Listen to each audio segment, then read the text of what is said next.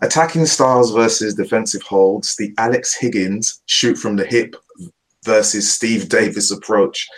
Which footballing style produces the goods? Everyone has an opinion right now. We're sharing ours. Hello and welcome to another outing from the On and Off the Pitch podcast. Sit back and chill. Joining me once more on the pod is Ty, a Spurs devotee. Hey, Ty. Evening, all evening. And alongside Ty, we welcome back Nick, aka Negative Nicky, a full-time Liverpool spokesman. Hello. I'll take that. I'll take that as a introduction. I'll take it. You'll take it. I'll take it. You'll take it. There's no jerk rice with that. It's just coming as it is. Bland. Just take it. You'll take it. All right. You know something?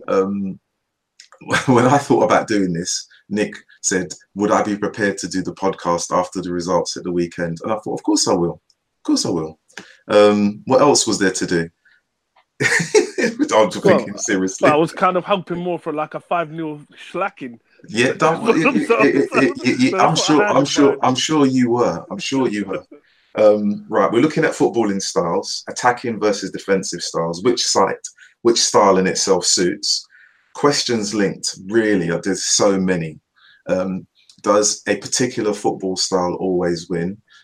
If a particular football style is dependent upon goals, if it's not on goals, is it dependent upon personnel? If the personnel is not there, do fans still hanker for the style or do they just want the win?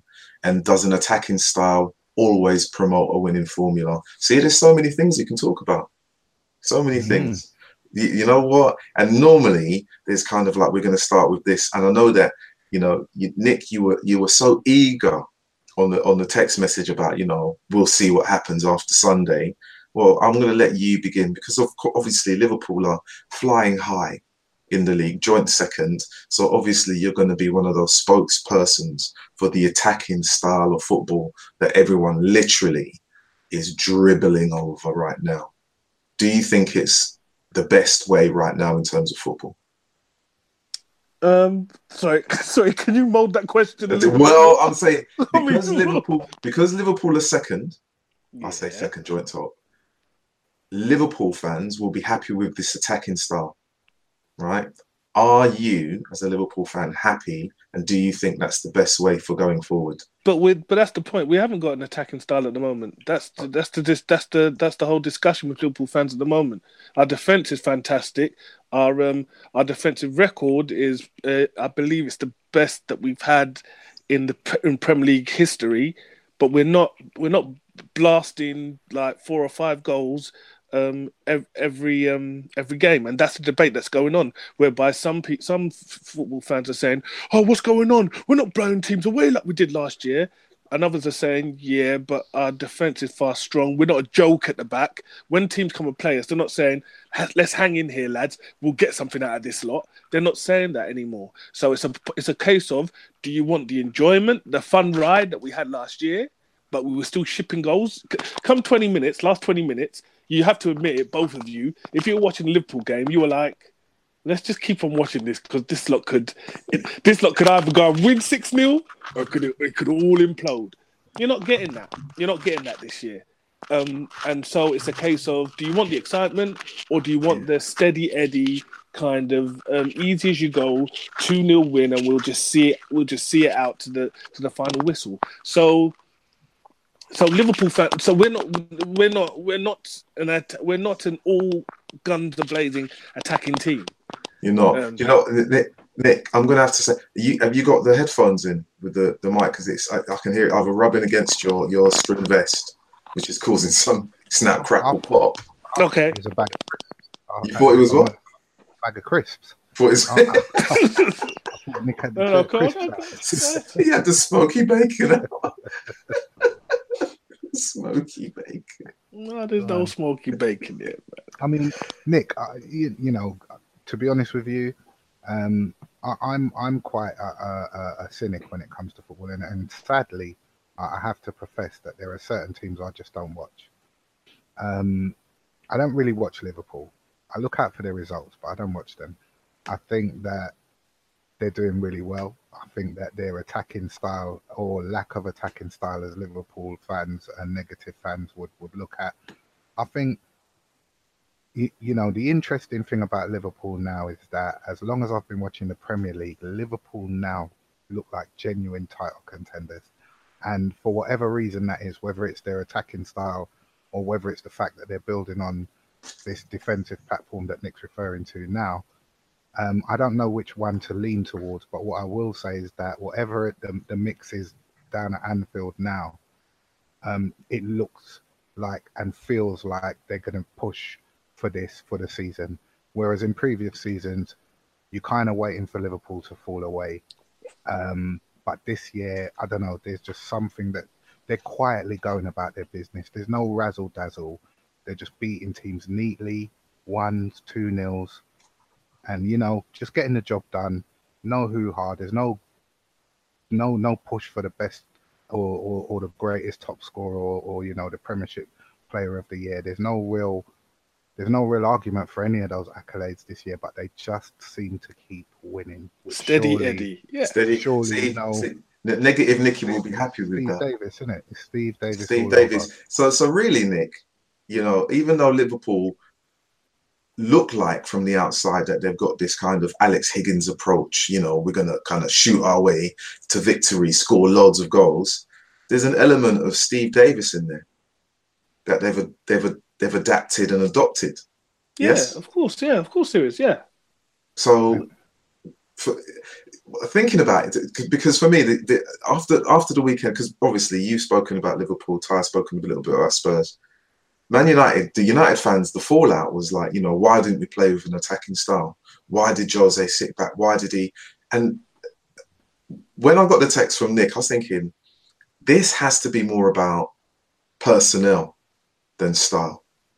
It cannot just be about style. It cannot just be about the ideology that a manager exposes on the players, on the club. There has to be, you can have a framework that you want to work towards and build on. But if you don't have the personnel, if you don't have the craftsmen within your team to put that into action, it doesn't matter about your style. It doesn't matter. And I had to go away and do some real research on teams that were seen as attacking, teams that were seen as a defensive, teams that were seen that would use a direct style of play or a short style of play. And there's mixed, in terms of winning, there's mixed results. People would have said that a direct style of play that was attacking would have been Wimbledon, the Vinnie Jones, the Fashionews, the Robbie Earls, because they were no nonsense. There weren't no frills, but they were direct and they were attacking football. They were very much long ball, put the ball into the corner, high percentage of crosses. Yeah, get the opposition turned around. Get the opposition turned around, build on errors and mistakes. That is attacking football, but it may not be attractive football. It may not be attractive football. Attacking football, West Ham. Lovely attacking football, can't win anything for toffee. Fulham, great football on the eye, like to play it on the ground, can't win anything for toffee, just sack their manager, who have also gone back and got rid of a brand new manager and gone and got dilly ding dilly dong, Tinkerman himself, Claudio Ranieri. So I'm thinking, when people talk about attacking style versus defensive style, there cannot be one unique style in any given team. There has to be a combination of both. There has to be. Because you're not going to get the results that you want. And even if you don't get the results that you want, fans are, I don't know, so I think they're blinded or they're hindered by the view of the fog that they cannot actually see there's more than one way at any given moment within 90 minutes, at any given point over a season, or at any given point in a club's history. There cannot be just one way. That's fair enough. I mean, Guardiola's doing a Harry Houdini, isn't he? Oh, listen. You know, he. I mean, if you watch a game of football with Man City playing, you know, for some strange reason, his defensive players look like attackers. And his defensive players are playing more attacking football than some of his attacking players. So it beggars the question: is it really about styles, or is it about positions and playing the right players to be effective in those positions on the pitch? Mendy for Manchester City, by all intents purposes, I you know, when he's going forward, you sit up. but you don't notice the defensive work that he does. Now, he's a really good defender, but nobody's talking about his defensive qualities because Guardiola's got his defensive players attacking. So even though they may be playing in a defensive position, if you put a player in a defensive position that has the qualities and skills to attack, that for me is a bit of a Jedi mind trick, because the opposition are thinking, right, we're up against 4 defenders, when actually they're up against 6 attackers, because those 2 fullbacks, the left and right back for Manchester City, they make it into a 5-man midfield when they're on attack with 2 up front. So you know, the thing about systems and players playing in the right positions and having 2 particular styles surely is dependent upon the type of players you play in those positions. Yeah, Nick, what was you going to say? Well, I think the real Houdini trick that Guardiola's pulling off, and it started to be highlighted now, is the very fact of the fouls. And this is one of the things that I was always grudgingly admired about the Barcelona team, in that what used to happen was, right, so whether it's Messi, Xavi, Iniesta, if you stand off of them, yeah, then you give them the time to either play the killer ball or set up another play, or even kind of do whatever magic they want to do to get past you. If you go and close them down, they do a little turn and they fall to the floor, and the referee blows the whistle. And it was like, and I can remember watching those 2 games, you know, in the Champions League final against Manchester United, whereby you were on paper you were equal to them lot, but they were just drawing the fouls. It's like, okay, well, we got to ease off of them because I've got a yellow card now. Okay, we ease off of them, then we can just play our football and we can knock it around. And oh look, there's David Villa banging one in the top corner. What's happening now is, and this is the Jedi mind trick, a little bit like what Ty said. Don't worry about the defender defending. It's Raheem Sterling. That's all he's doing. If he loses the ball in the top third, in the opposition's half, he's just putting his hand on the player, and then the referee's blowing up like, no, you're fouling him. It's like, oh no, oh sorry. But what's happened is he's cut out the counter attack, and he hasn't had to cut no one down. He hasn't had to trip on anyone from behind, so he's not getting a yellow card. And it's because of this mindset that referees have got nowadays, whereby any bit of physical contact is blow up a whistle. No, you can't do that. No, start again. Free kick. And Guardiola's tapped into that. So he's telling. So the defenders don't need to do any defending. It's Sane. It's Sterling. It's Silva. They just need to kind of grapple the person, and not even grapple them, touch them, and they're getting a foul, and then everyone gets back into position. It's interrupting the flow of play without necessarily interrupting it. You know, you slightly bounce someone in their stride to kind of, you know, either take a misstep, they miss control. It kind of takes a 2 or 3 yards advance away from their control, and then it looks like they've lost control without necessarily being fouled. And if they do get the foul, it's not a major foul. They haven't slid in from behind and taken them out 2-footed in the old days, when you think we've got to kind of minimize the opposition from the very moment that they get in. I mean, what you said is something that I have mentioned many times on the Twitter feed and on YouTube and on other little streams. If you want to have a high press, right, it's really important that your team buy into that. And the forward players, who are primarily in their youth, have to get into that sway. They have to buy into that. As soon as the defender has the ball, or your team loses the ball and it's in the anywhere near the 30-yard area and penalty box, should I say, of your opposition, you press, you make them make mistakes, you have them kick it out into touch, all of those things that the old Liverpool regime with Dalglish and Rush used to do. No one talked about it, and it, you know, because it was like the forward would actually hassle the defender, and you'd keep the ball in that end of the pitch. When I look at Manchester United, even though there has been a clamour for Rashford to be included and Martial to be included and Lukaku, these guys are all under 25, 26. They don't look like they can hassle anyone.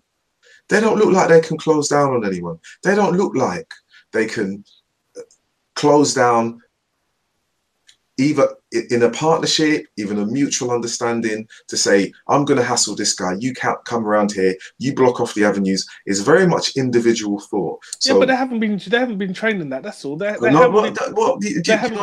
kind of beg to differ about that. They haven't been trained. You can have a high press. You can have a very defensive mindset as a coach. And I played football at a very low level. I played it Saturday and Sunday. And my manager would have said, we've got to make sure we don't concede. We've got to go out and play football. He wouldn't tell us not to press. He wouldn't tell us not to work things out. There are many times I played in games where the players on the pitch made we need to change things now before we get to half time or we're in trouble. And you'd work it out. You don't have to wait for a man on the sidelines to tell you what to do. No, Rodney. This is a different level of. Are you telling me that because they're professional, they're highly paid, they have their brain function doesn't kick in? Rodney, I think, do you know what? Sorry, Nick. I'm going to interject there, right? And I'm going to give you a good example of Thierry Henry. Thierry Henry scored a winning goal for Barcelona, right? And got substituted while he was celebrating. And you know why he got substituted? Because he shouldn't have been in that position when he scored the goal. Yeah, and who subbed him off? Guardiola. Yeah, Guardiola. And so this is what I did. Sorry, Nick, because I know that you were going to jump on that, but I had to interject there and say, well, Rod, hold on a minute. You think you can try and work it out on the pitch, but there's a lateral view, and there's a third eye, and there's a three-dimensional view of the game that, as intelligent as footballers are, sometimes they do have to be put into positions like chess pieces and told what to do, because strategy, there's only a handful of ballers, Rod, that used to see that picture. You know that picture that I'm talking about, where they know where they're going to pass the ball, they know where players are going to run. There's only a handful of ballers that have that skill, that third eye skill, where they can find players. De Bruyne's one now at Man City who's shown he can do that. But they're very few. Who else can you really call on that ilk at the moment? And I think that you do have to kind of tell players now. There has to be some this thing of game management that's come about now, that's been bandied about. You have to have somebody who can pull players around a little bit like puppets on a string during the process of a football match, because some players they're just away with the fairies. They're very good. You've got players that run with their head down. They don't look up, and it's interesting you mentioned Sane, Nick, because Sane, everyone was raving about him the year that Guardiola came and Man City won the league. But again, he's not flavour of the month with Guardiola because he keeps running out of position. He doesn't get a game hardly now. So I think that it's massively important that there's that man on the touchline who says, actually, no, this is what's affecting the game negatively. This is what's affecting the game positively. And players do make decisions on their own sometimes, and it does pay off. But those players are few and far between, Rod. They really are. Roy Keane could change the whole formation of Man United on the pitch, but he's had to have that trust. Alex Ferguson gave him that license to be able to do that, and I watched him do it on many a game where he would change the formation and tell people where to go and play. But footballers aren't built like that anymore. They're very, very, cotton candy, powder puff, wrap them up in cotton wool. They don't have to think. Let's give you all the money. You don't have to train hard. We'll give you all the glory. You don't have to win nothing. And they're almost a bit robotic in their approach to the game nowadays. Yeah, there's not Arsenal fans. There's not Arsenal fans there when you say win nothing. So we have to be careful about what we say there. I don't think there's any difference in. Yes, there are players that have that picture in the head, but I don't necessarily think that. I think they're two different things. There are the Mavericks, and there are the ones that need guidance. But this is about a formation, or this is about a way of playing to see you through any particular scenario that you come across on the pitch. That's what I see Guardiola instilling in his players. Listen, but you're saying, I'll let you finish, but what you're saying is he's instilled leadership then. No, No? It's not about leadership. He's instilled. Let me just. I've watched. Listen, I'm a Liverpool fan. I'm waiting for Man City to drop some points. Yeah. Now, two of my biggest hopes was against Manchester United and against Tottenham, right? And in both of those games, towards the end, where I thought, hello, well, Ty, you can agree. When Eriksen and Ali came on, you were taking it to them. Yeah. And the same way when it went 2-1 with against Manchester United, there was a little sniff whereby the United fans and the players thought, hello, we might be able to get something here. And I was like, rubbing my hands, like, okay, this is on. And I see Guardiola. He takes off the striker, and I'm like, I was texting people. I was like, defensive. Is he playing? No. But the point was, is he playing with no striker? There's no focal point up there. What's going on? What is that? Is that Raheem Sterling that's running the line? And the point was, and he bossed the game. He bossed both of those games. And towards the end, where really both teams should have, Man U and Spurs should have been putting him under pressure. Like, yeah, we're going to chase you down now. We've got nothing to lose. We're losing, so we're going to chase you down. And he bossed the game, and that's what I'm talking about. That point of his players, and individually, some of them are mentally weak. Sterling hasn't had a good game against Liverpool since he left Liverpool because we boo and hiss him, and sometimes he's had to be substituted off. So it's not about the mentality of the players. It's the system that they're in, that they're all in. They're all there saying, "Yep, we know this system. It's been drilled into us well enough that we can carry on playing, even though there's 10 minutes to go, and this team really want to get an equaliser against us." Yeah, but every now and again, Nick, when you let players loose and give them that mentality and that freedom, they gift goals. I mean, how many goals is the Man City and Liverpool goalkeepers going to give away this season for trying to do a Cruyff turn? And it'll be interesting to count that up at the end of the season to try and do a trick. I mean, Man City gave Man United that goal. And that was a bit of flamboyancy. That's not part of the strategy, I'm sure. How did he give it? He just rushed out. I don't understand. It's not like he did a Cruyff turn or something. He just rushed out. What I'm saying to you is that these goalies, they're trying to play on the pitch, and they're trying to instill this goalkeeper playing on the pitch mentality, right? Which I'm seeing Lloris playing at the edge of his box, sometimes outside of his box, and they're getting caught out. But that's all. You see what I'm talking about? When we talk about a defensive and attacking style, having goalkeepers like that can play football, that are more involved in the game, that's part of the attacking style romantic story, because we've got, every player is engaged, every player can do a trick, every player can do a Cruyff turn, they can do it at any point of the pitch, they're comfortable on the ball, all of those things. You know what Nick was saying? You're right. The City goalkeeper, he helped Man United with that goal in terms of getting the penalty. I actually pose this. Imagine he didn't come rushing out and he stayed on his line and Lukaku had got there. I can guarantee you now, without even looking back at the game, there'd be no other Man United player behind him. It would have been a corner. No, it would have been a goal kick. He'd have probably bumbled the control and he'd have gone out into Rose End. Seriously. You know what I mean? When you go to get bread and you drop the butter before you take it out and you think, I've got to go and get the napkins and wipe that up before anyone sees.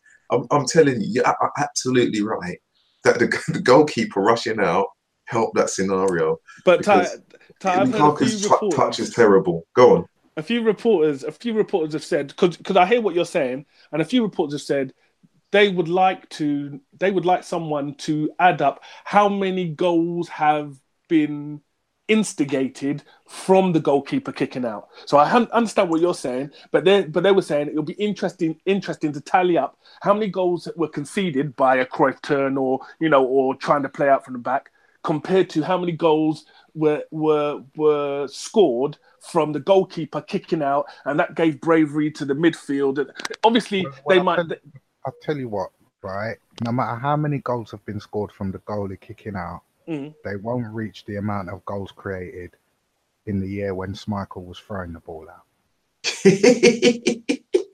Shots fired. Yeah, Shots fired. and goalies should learn to play with their hands first and their feet second. They need to know how to kick, but I'm of the old school opinion about them needing to know how to play football. I'm not really understanding that concept. Goalies need to be good with their hands. A lot of these goalies, they're good with their feet and can't catch a corner. They're punching balls when they Yeah, should just ask Karius. right? But it's about. You know, I Slipped it in there, Nick. I wasn't gonna go there, but that was like them little uppercuts, you know, one of them ones that no one don't see, but man down. For me, it is just about that. That position, there are so many attributes and accolades you can give a goalkeeper, but for me, one of them that is good with his feet just doesn't sit well with me. Yeah, but Ty, you get the point of, if there's a rhythm created by the goalkeeper playing out, whereby the opposition attack or the midfielder, like, well, what's he going to do? Is he going to boot it up long, or is he? Do I have to close him down because he plays it into him, or is he going to dink it over my head and play it out to the right back? That's right on the wing. If you keep on doing that, then you just the opposition start to regress back into themselves, as opposed to, right, okay, he always plays it long. Lads, everyone get back. Centre back, yeah, get close to his centre forward, because this is what this keeper does, or this is what this team does. If you keep them guessing, then you will be rewarded with the space for you to play. All part of the attacking footballing style against the defensive footballing style. Defenders guessing as well when you play like that, Nick, and that's the risk, because you got defenders bumping into goalies because they're trying to kick it out and they're not. I thought you was going to come for it and play it to feet, or it's for me, it's quite clear the goalie, their skills should come from their ability to receive the ball and release the ball very quickly with their hands.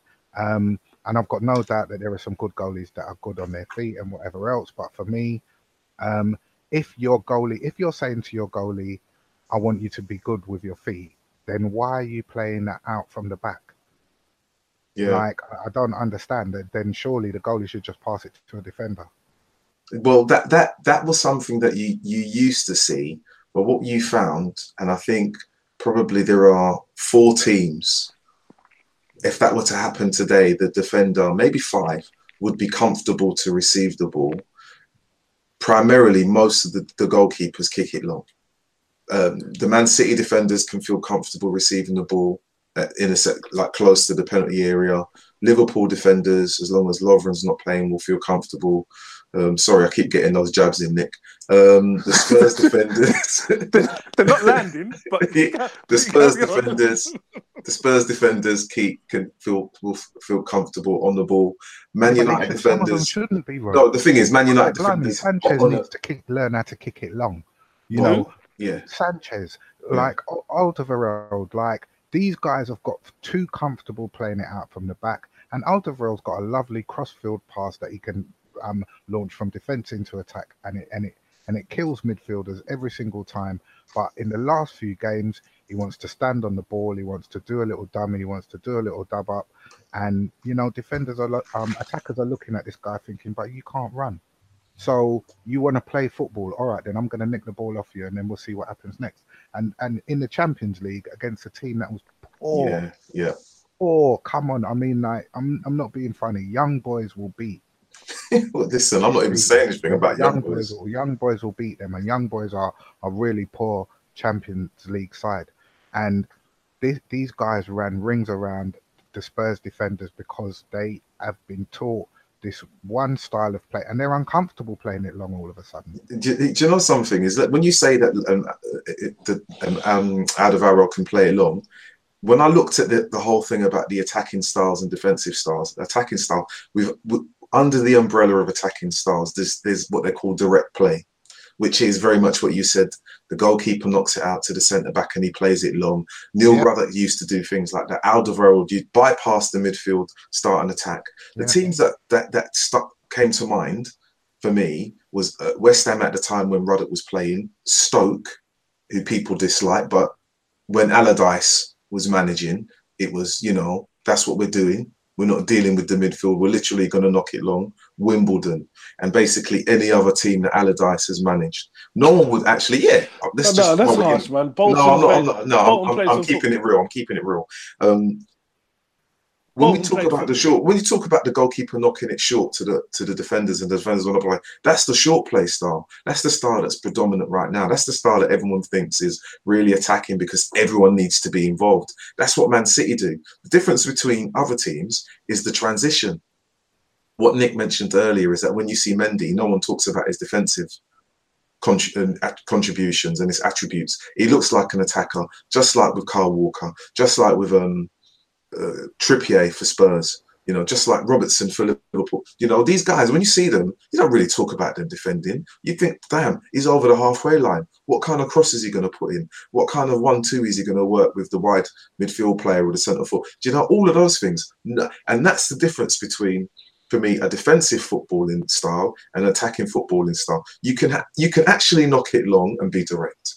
But because of this short style of play where you want everyone to be involved with the passing from the goalkeeper right the way through the middle of the pitch, it's all about the speed of transition. And if you don't have the players to ensure that happens, which Man United clearly don't, then it looks slow, it looks ponderous, it looks lateral in its style because you don't have anyone overlapping, you don't have anyone in the front line pressing. Oh, but man, you do have the players. It is the style. It's the way. It's down to the manager then. Yeah. The manager is putting the reins on him, and we know that. Mourinho's a pragmatic manager. He's a pragmatic manager. And do you know something? Do you know what? I agree and I disagree. When I looked at that midfield against Man City, Fellaini, Matic, and Herrera. As much as people rave about Herrera, I'll be honest with you. As much as rave about him, when he first joined Man United, I wasn't kind of going, yeah, we've got someone. This guy has probably made 2 caps for Spain. He's nowhere near the technically gifted Fabregas, David Silva, Iniesta, Xavi. He's not near them. He's not near them. I don't know what he offers. I'll tell you what he offers, Mr. Manchester United fan. He did a sterling job against Eden Hazard. He did it to the letter. Do you know what? I'm going to let you finish before I come back. And he was in Jose's good books forever, yeah. So right. he's one of Jose's boys, yeah. One game does not make a career for a footballer. Well, it doesn't. You know what? And you know why it doesn't? Because only this week, when I was listening to the news talking about one of England's greatest young talents, not talking Paul Gascoigne, Joe Cole from the West Ham Academy. People are slagging off Jose, saying, oh, he's ruined his career. He hasn't done enough. He should have won more. He should have played more times. He went to Liverpool. He only played 3 times. He only played 3 times in 2.5 years. 90 minutes. He was on big boy salary. This super talented footballer that won Premier League titles at Chelsea, Liverpool couldn't squeeze into their team. So when people talk about, he was injured. It's not he couldn't squeeze. He was injured. He was injured, right? He was injured. Then he went out on loan. Yeah. He was injured. He was injured the majority of the time that he was at Liverpool. Well, I'm not. The statistics are what they are. I'm not saying he wasn't injured. What I'm saying to you is this: when you look at someone like Joel Cole, you can see what he offers to your team. You can see what he offers to your team in an attacking style. I look at that Manchester United midfield that played against Man City, Fellaini, Matic, and Herrera.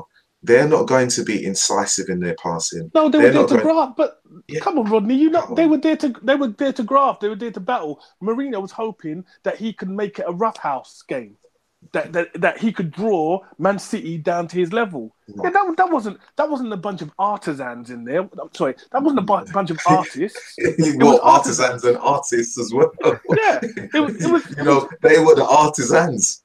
But right. Put it this way: if Liverpool had that, anyway, the Liverpool midfield with Milner, who people are probably thinking he shouldn't even be there, and Henderson, and I can't think who else. And Wijnaldum.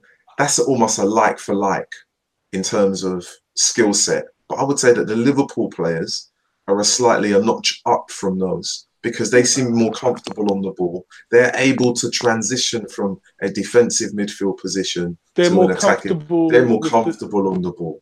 They're more comfortable with the system. Yeah, well, the system. Yeah. They're a little bit more happy to do whatever Klopp wants. It's perfectly. It's well, for me, it's quite obvious that a lot of the Manchester United players they are reluctantly kind of grinding along with what Mourinho wants, but it's not what necessarily would come naturally to them or what they would enjoy doing.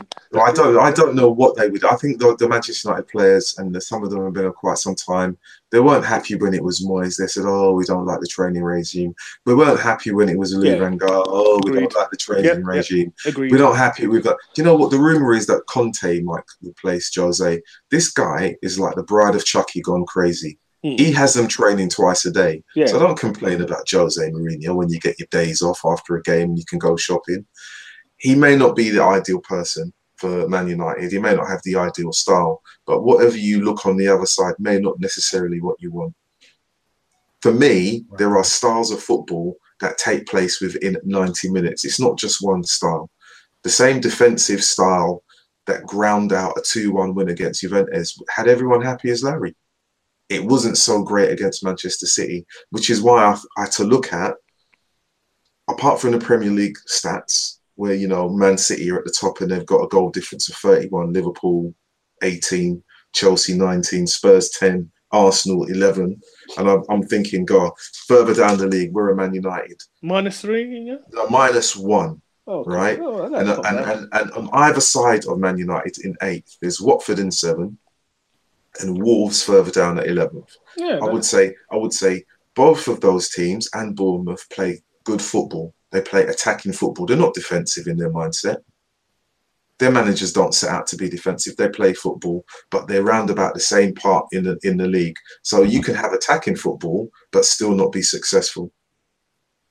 You've only got to look at let's look in Europe. Monaco. They've got one of the most successful players as their manager, Thierry Henry. Can't buy a win.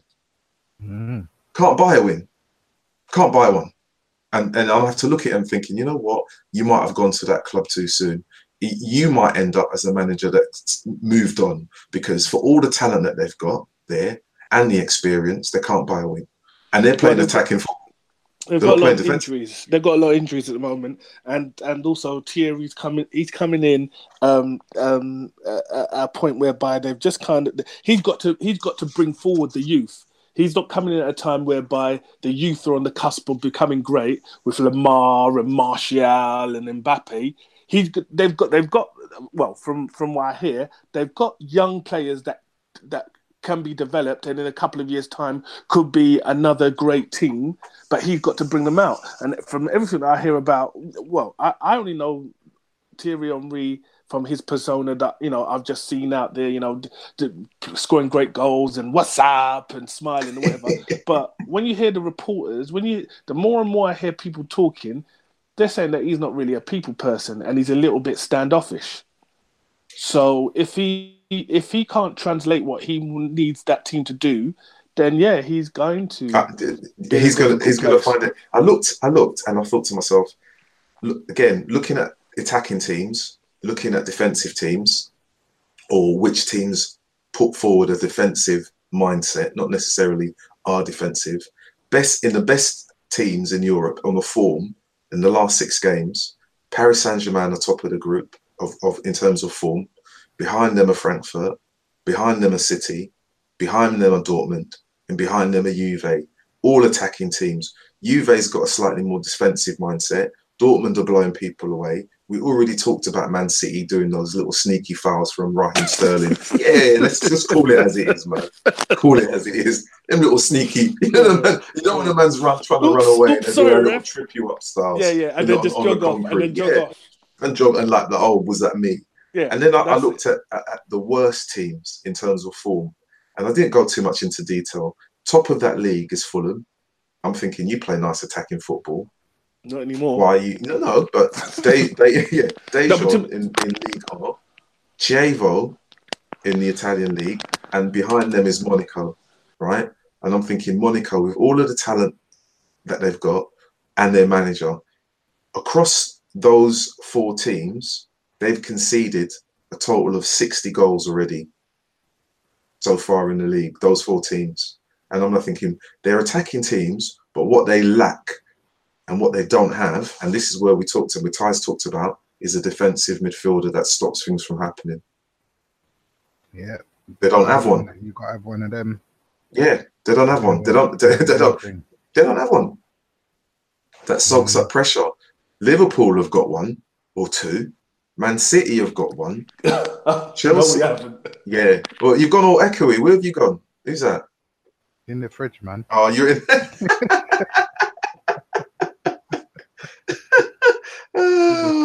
Position himself in the kitchen this evening. It's an White's lemonade moment, boy. Yeah, I can hear the crisp. Man, don't worry about the refreshments, man. Don't worry about the refreshments. I hear that. It's half time. But no, on a real, midfielders, defensive midfielders that break up the play and make things happen for teams.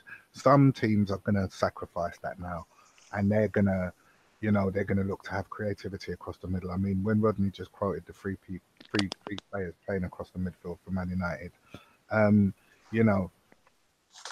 sad thing is that not one of those three players is actually going to really take hold of the game, like your Patrick Vieira or your De Jong, or you've got ballers out there that really bossed the defensive midfield position, which actually allowed attacking football to happen. And I think just putting defensive midfielders in play now is actually not enough. You need to put someone there who's a stopper. Yeah. Somebody, whether they're big or small, because size isn't really about the thing, because Kante has proven that. Makelele's proven that. There are many small players. Joey Barton's proven that. You don't have to be the biggest player on the pitch to spoil a game. I wouldn't have said a stopper. See, because the distinction I would have made is you want an interceptor, because you can have a stopper, i.e., or stroke destroyer, yeah. But then there's a chance that you might concede fouls on the edge of your box, which are dangerous situations. The interceptor, i.e., Makelele or Conte, they nip the ball. They nip the ball off. They take it off. They don't cut the man down. Yeah. They just nip the ball, and in the best scenario, they nip the ball, and then they could just pass it quickly on. Pass it on to Fabregas or Kovacevic or Eriksson. Those guys still had to play alongside men that really had to be stoppers in order for them to even go out there and run around ballers' feet and trying to nick the ball from players, other midfield players. You've got to have that man that sits in front of your back, your two centre halves, or your one centre half, whatever you're playing at the back. You've got to have that man that is defensively minded, like, thou shalt not pass. Yeah? And I enjoyed watching teams who have that type of footballer playing for them, because, they may well give away a foul or two. But the reality is that, when you've got teams, when you talk about teams that are strong, a team's strength nowadays, a lot of the time people are looking at, how quick teams move the ball from one end of the pitch to the next and whatever else, yeah. But the reality is if you look at all the teams that have won the trophies, whether, they may have skill. Some of Man City's central midfielders may have skill, but those guys are bruisers. The guys who have won trophies, they're bruisers. The Roy Keanes, these guys are bruisers. They're not playing football. They're going out on the pitch to make it horrible for the other team so that their footballers can play. And I like that style of play. I think just putting a defensive midfielder on the pitch to say you're not attack-minded, you're defence-minded. The skillful midfielders run round them players now. Them players are ineffective now because a skillful midfielder will just pull them all over the pitch, know that he won't foul them, know that he's scared to touch them. And once he get past him, that's why players like Hazard, they have a field day in the Premiership. And De Bruyne's and the Sterlings now, because they know that there's no one really. They can get to the penalty box, and then all bets are off from there. There's no one in midfield. What you got to do is stub your toe. Yeah, come on. Look at what's happening with football now. If you really think about it, a lot of these ballers, they're in the box. Do you know how hard it used to be for a midfielder to get into the penalty box? Yeah. It's like it really was. You'd have to. It would be like walking through a minefield or quicksand before you could get to the penalty area.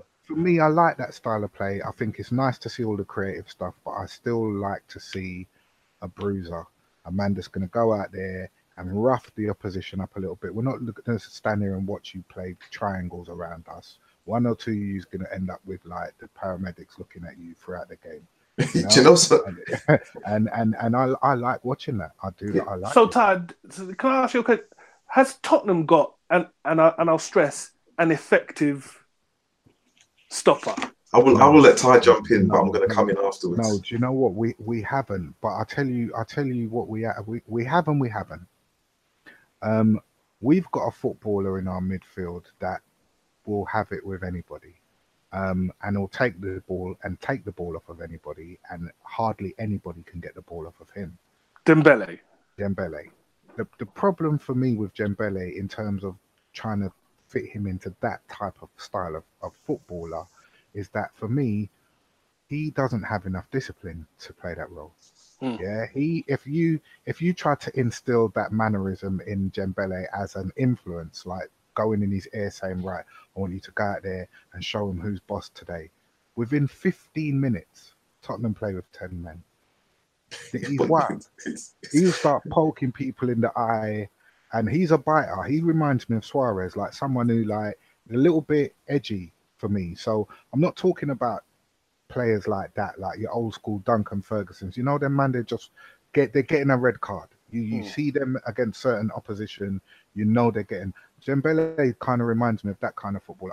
So we don't in essence, in a nutshell, we actually don't have the type of footballer I'm describing. We don't have one. You know what, right? When I did look up this, I thought, oh, let me try and find who they've regarded as the best midfielders in the world.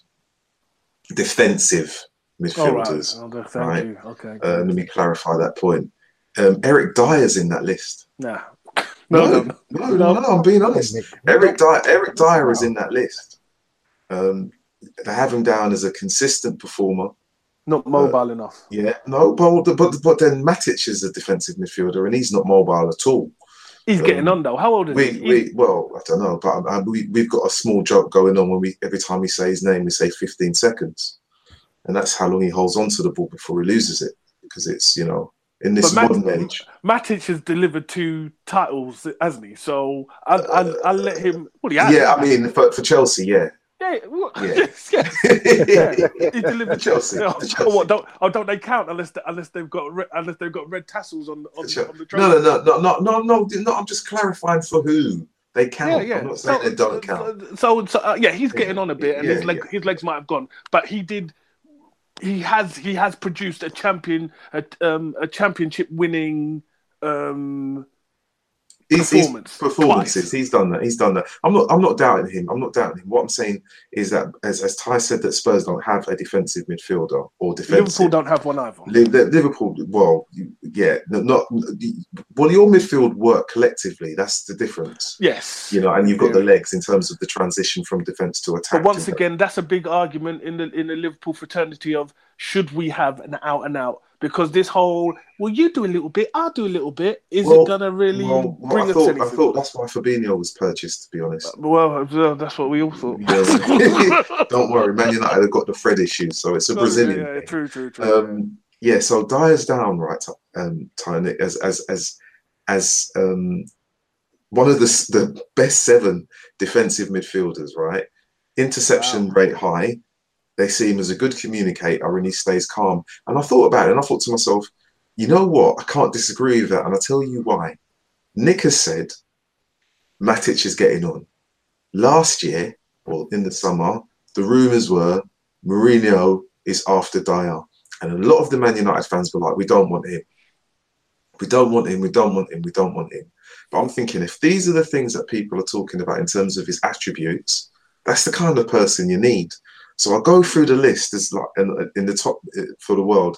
It's got Julian Weigl at Dortmund. He's more box to box. Matic is in there, but he's really slow now. And a lot of United fans dislike him, but they need to remember the goal he scored against Palace to get 3 points, which helped secure second place. Just saying. Leon Goretzka, who's Bad boy. Well, he's box to box. He's not box to box, but they've got him down as a defensive midfielder only because he's at Bayern Munich. Then in third, they've got Tony Cruz, who basically, for me, doesn't come across as a destroyer, doesn't come across as someone who deals with high level. Casemiro's there, man. Yeah, doesn't come across as being someone who deals with interceptions. That's Casemiro. Second, you've got Sergio Busquets, right? And I'm thinking, okay, I can get that because he's proved season in, season out, La Liga, Champions League, that he's the real deal. The original put a hand on your shoulder. Listen, he's the original, I'm going to hold your shirt. Oops. Yeah, pinch you and then make you trip. And then number one, hands down, right, and no one can argue with this, I don't think, N'Golo Kante. Simple as. The bad boy. Yeah. If there wasn't a position named after Mekalele, then it would be called the Kante role. So. And to be honest, I think when I look at Liverpool have got players that can do a similar role, but not necessarily one out and out player. Spurs have got Dembele and Dyer. Arsenal have got a new young player that they've brought in. And I thought to myself, this is why Jose wanted Dyer. This is why Jose was desperate to freshen up the legs in the midfield, because he knew the players that he had. McTominay coming through too young. Herrera doesn't add enough protection for all the will in the world. Matic is getting really slow. Mata has always been slow. Regardless of his sweet left foot, he's slow. He's really slow. So you need protection. And when you have an aging defence, and from a Manchester United point of view, and a defence that isn't strong enough mentally, you need someone who... The defence ain't aging. Look, Ashley Young. I'm talking Ashley... Apart from that, listen. Shaw is young. Shaw's young. Bailey's... Bailey's still... For me, Bailey and Lindelof, they are at the stage where they're still learning their trade. Right, so they're not old, are they? Yeah, no, they're still learning their trade. I'm writing off Shaw and Smalling as the elder statesman. That's what I'm talking about. How can Shaw be an elder statesman? No, Smalling and not Shaw. What's his name? Sick note. Phil Jones. Yeah, of course. Footballing's version of Mr. Bean. Always falling over. He has given me great joy. I bet he has. I bet he has. But then I thought, okay, look at the Premier League. They've got Palace. I can't even pronounce this gentleman's name. Milojevic. Yeah, 27, 85 tackles, 71 interceptions. Decore at Watford, he's 25, 70 tackles, 64 interceptions. Idris Gueye, Everton, 28, 117 tackles, 62 interceptions. Lucas Torreira, 22. He's only arrived. 101 tackles, 72 interceptions. I'm like thinking, seriously. Ndidi at Leicester, tackles 138, 51 interceptions. So for me, when I look at those players, Arsenal's having a good season. They have a defensive midfielder. Everton having quite a good season considering all the money they spent. They have a defensive midfielder. Watford are above Man United in the league. They have a defensive midfielder. Palace are doing okay despite Wilfried Zaha. They've got a defensive midfielder. Leicester, defensive midfielder. They've got defensive midfielders that are able to do the job. Spurs are... Do you know what I mean? So I'm thinking to myself, you can have attacking football, but you still need to have not necessarily a defensive style, but you need to have a defensive element within your team. And as Ty said, the defensive midfield, it's like a dying breed, like you said. It's difficult to get hold of a player like that. It is. And I think, looking at, I don't know, like if you look back over like the years, at the type of players that were rough and ready and really pulled teams through games, again, we're quite fortunate because I don't look at modern players when I look at that position now and fancy any of them. To be honest with you, I look at the players of old, the Gattuso type of players, You know, those types of players who really, you know, even Mascherano, you know, players that would spoil a midfield, man. And they could play ball, but their intentions was to spoil up the play. Yeah, because you know, I've got to say this to Nick. Where would Liverpool be if Mascherano had stayed and Klopp had arrived? Telling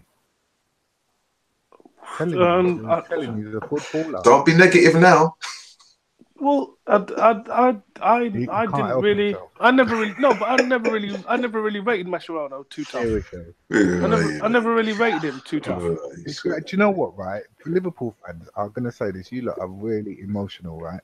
Anyone who leaves Liverpool for Barcelona doesn't get no love.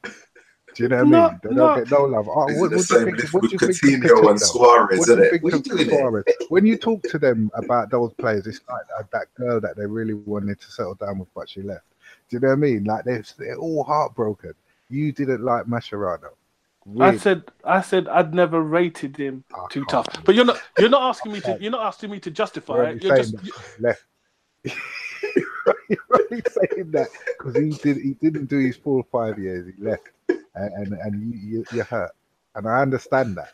But I never said that. That's not what I said, though, is it? But he's a good footballer. I'm not disputing that. But the point is, when he used to play for us, he used to lose his head. There's a couple that, well, I think probably Roddy can remember. There was one that whereby he got a red. He did get him. Yeah, he did. At Old Trafford, and I was like, this guy's blowing his top, and Gerrard wasn't doing anything to cool himself down. It's like, Rude boy, do you know that this is one of the most important games of the season for us? What's wrong with you? Those types of players do lose it. They do lose it every now and again. Well, okay, all right. Well, and here's the point. Ty. When he got to Barcelona now, I see the dude. Instead, what he used to do, right? He would win the ball and then he would go on mad runs and lose it for us. When he got to Barcelona, I saw him doing exactly what I'm sure that you admired about him. He'd win the ball, he'd lay it off to Iniesta or whoever. Yeah. And it's like, so what? So you haven't got it in you. Why weren't you doing that at Liverpool? And number one, and number two, why were you running into tackles and getting red cards? Did you see him doing any of that at Barcelona? Well, who was asking him to do it at Liverpool? Who was in his ear? Yeah. No. Yeah. Do you know what I mean? Think about who was, and you can sometimes have all the right ingredients, but just the wrong recipe. Yeah. And all of a sudden, that cake is not going to rise. And that's the thing, Rodney. You touched on a very, very, very true point.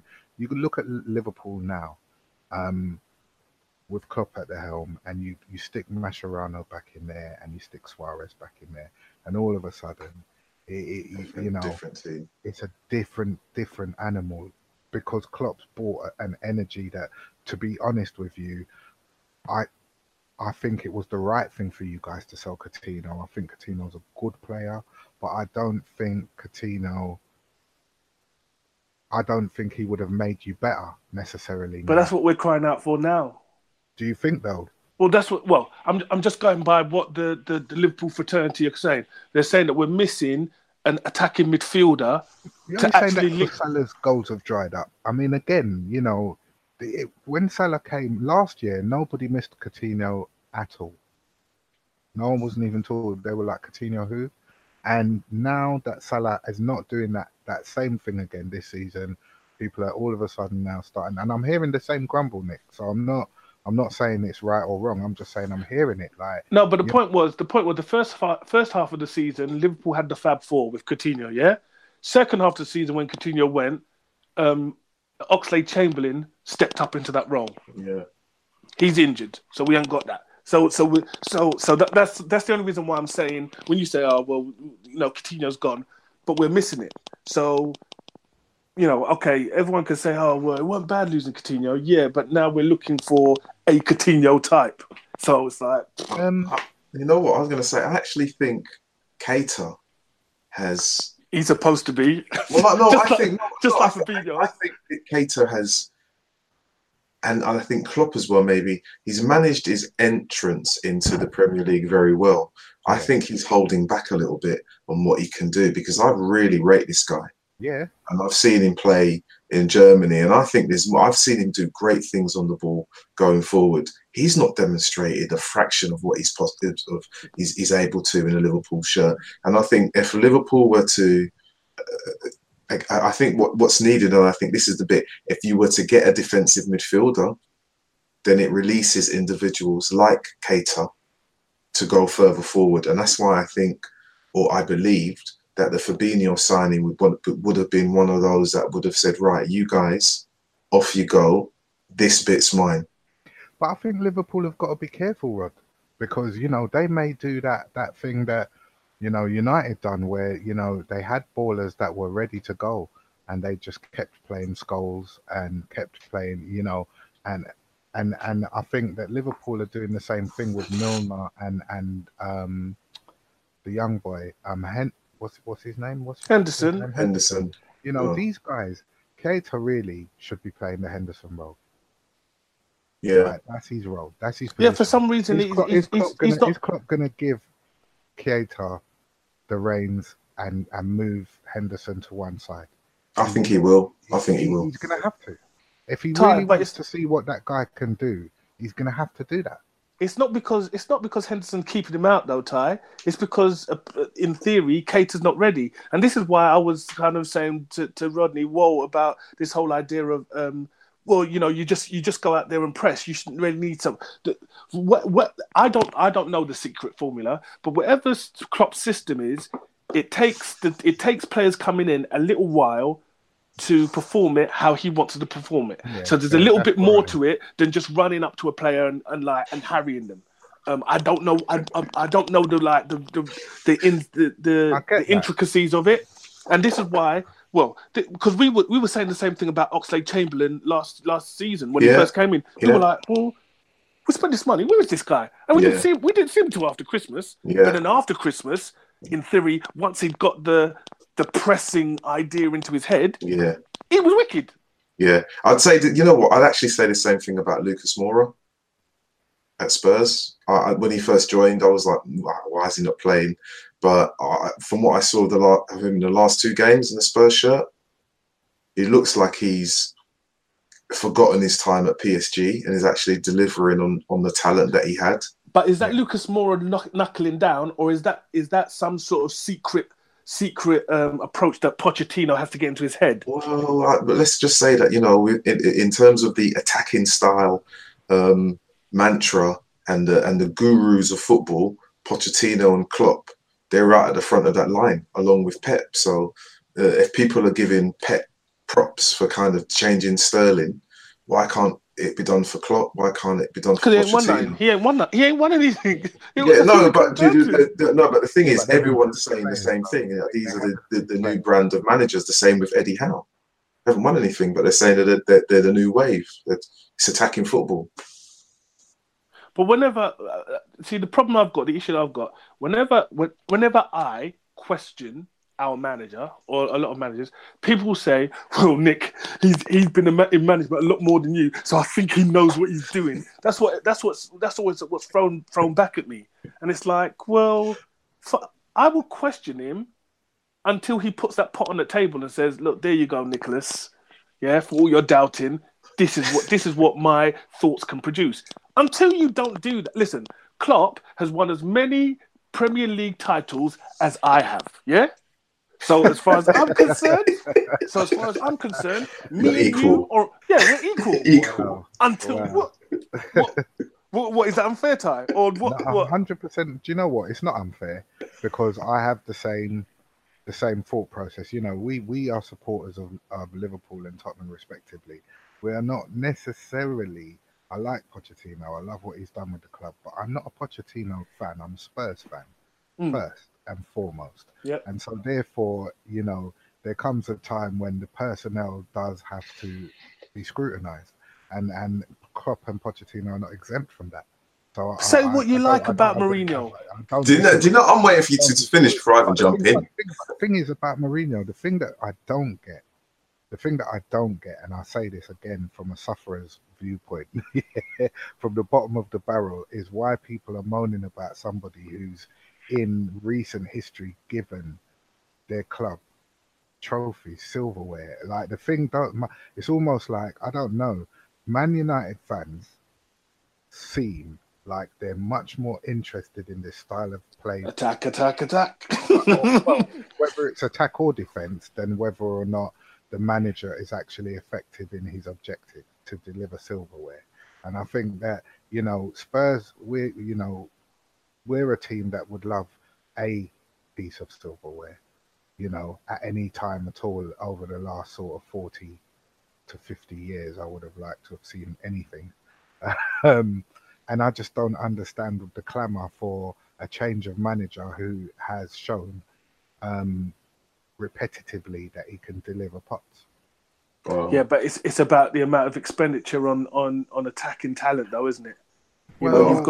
You've got one of the most promising young English strikers there. You've got one of the most promising young French strikers there. You've got a player that broke the world transfer record. You've got 70. Well, you've got. I think he is the top Belgian all-time goal scorer, I believe. Yeah, but I'll put it to you, Nick. Yeah, that Ranieri will win another trophy in England before Pochettino and Klopp. Oh, you know what? I'm going to leave it. I think we need to stop. We're close to time. We're close to time. We're close to time. Please tune in next week. Tune in next week on that cliffhanger. That's an EastEnders duff, that one. Yeah, that deserves the EastEnders duff. I'm telling you because just before we go off there, the thing that I'm telling you now is this: some managers are just used to winning stuff. And it's just in there. It's just ingrained in them. Yeah, serial winners. Yeah. They're just serial winners, and some managers are not. You know, Klopp, Pochettino. Well, Pochettino hasn't won anything ever as a manager, so I'm still clueless as to the Real Madrid talk.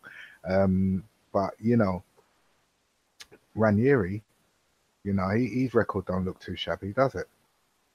No, it doesn't. He's come back and he'll be lauded at Fulham. Obviously, Premier League winner at Leicester, and I'm hopefully going to actually go to that game when they play in the league, and go and sit in the grounds and watch two good footballing teams play attacking football. Nick, I'm going to call it to an end, and Ty, we've done our time. Yeah, I want to see Wayne Rooney come on. You can watch Wayne. I'll tell you what. This is the bit I'm going to say. Do you know what? I almost forgot. Wayne Rooney reference. This is the any other business section. Don't open up a whole can of worms. No, I'm going to have to say my bit. I have to say. Put the can opener down. Yeah, I'm going to. No, the can opener. This is a pull ring. I don't need a can opener. When is it? This weekend? It's tonight. It's now. It's 15 minutes in. Yeah. Let me just say. I'm sure we've missed it anyway. This whole talk about him coming back to say thank you to the fans, send a tweet. Yeah, like every other social media expert, you don't need to come back and play football in an England shirt. If you were that desperate, and I'm using the word desperate, to get money for your foundation, you're playing bloody America. Play in America. Play in an American stadium in Washington. What do you need to come back for? You turned your back on your country. Come on. Yeah? You turned your back on your country, so that was that. As far as I know, Peter Crouch, up to this time, has not retired from England. Even Beckham hasn't retired. I've seen him in a couple of interviews where Crouch kind of joked. He went, "Well, you know, I always kind of hope for the. You know, I always look out for the phone call," and he's kind of joking. But he's never retired from football. You decided, Mr. Rooney, to retire from football, so retire, and that's it. You know, honestly, this is a farce in itself, and I'll leave it there. I could say more, but I'll save it for the next podcast. Yeah, save it, man. Yeah, I'm going to save it. Yeah, I think we'll you know, I'm going to tuck into this game. I can see Fabian Dele Alli, quite a few interesting ballers out there on the pitch tonight. So no sign of Rooney yet. Last 10 minutes. That's all right then. Time for a sandwich. I'm going to say I'll get back out into the kitchen. Yeah, go back out to the kitchen. Heat up that jerk rice again. Thanks, Nick. Thanks, Ty, for joining me. My pleasure. No problem. Brilliant. Okay, thanks for listening, everyone. Please send comments and questions to the pod. You can submit them via Twitter at on and off the PIT1 #pod question, or at Rodney_Cyrus with a C pod question. Thanks for listening again, and be back next week. See you guys very, very soon.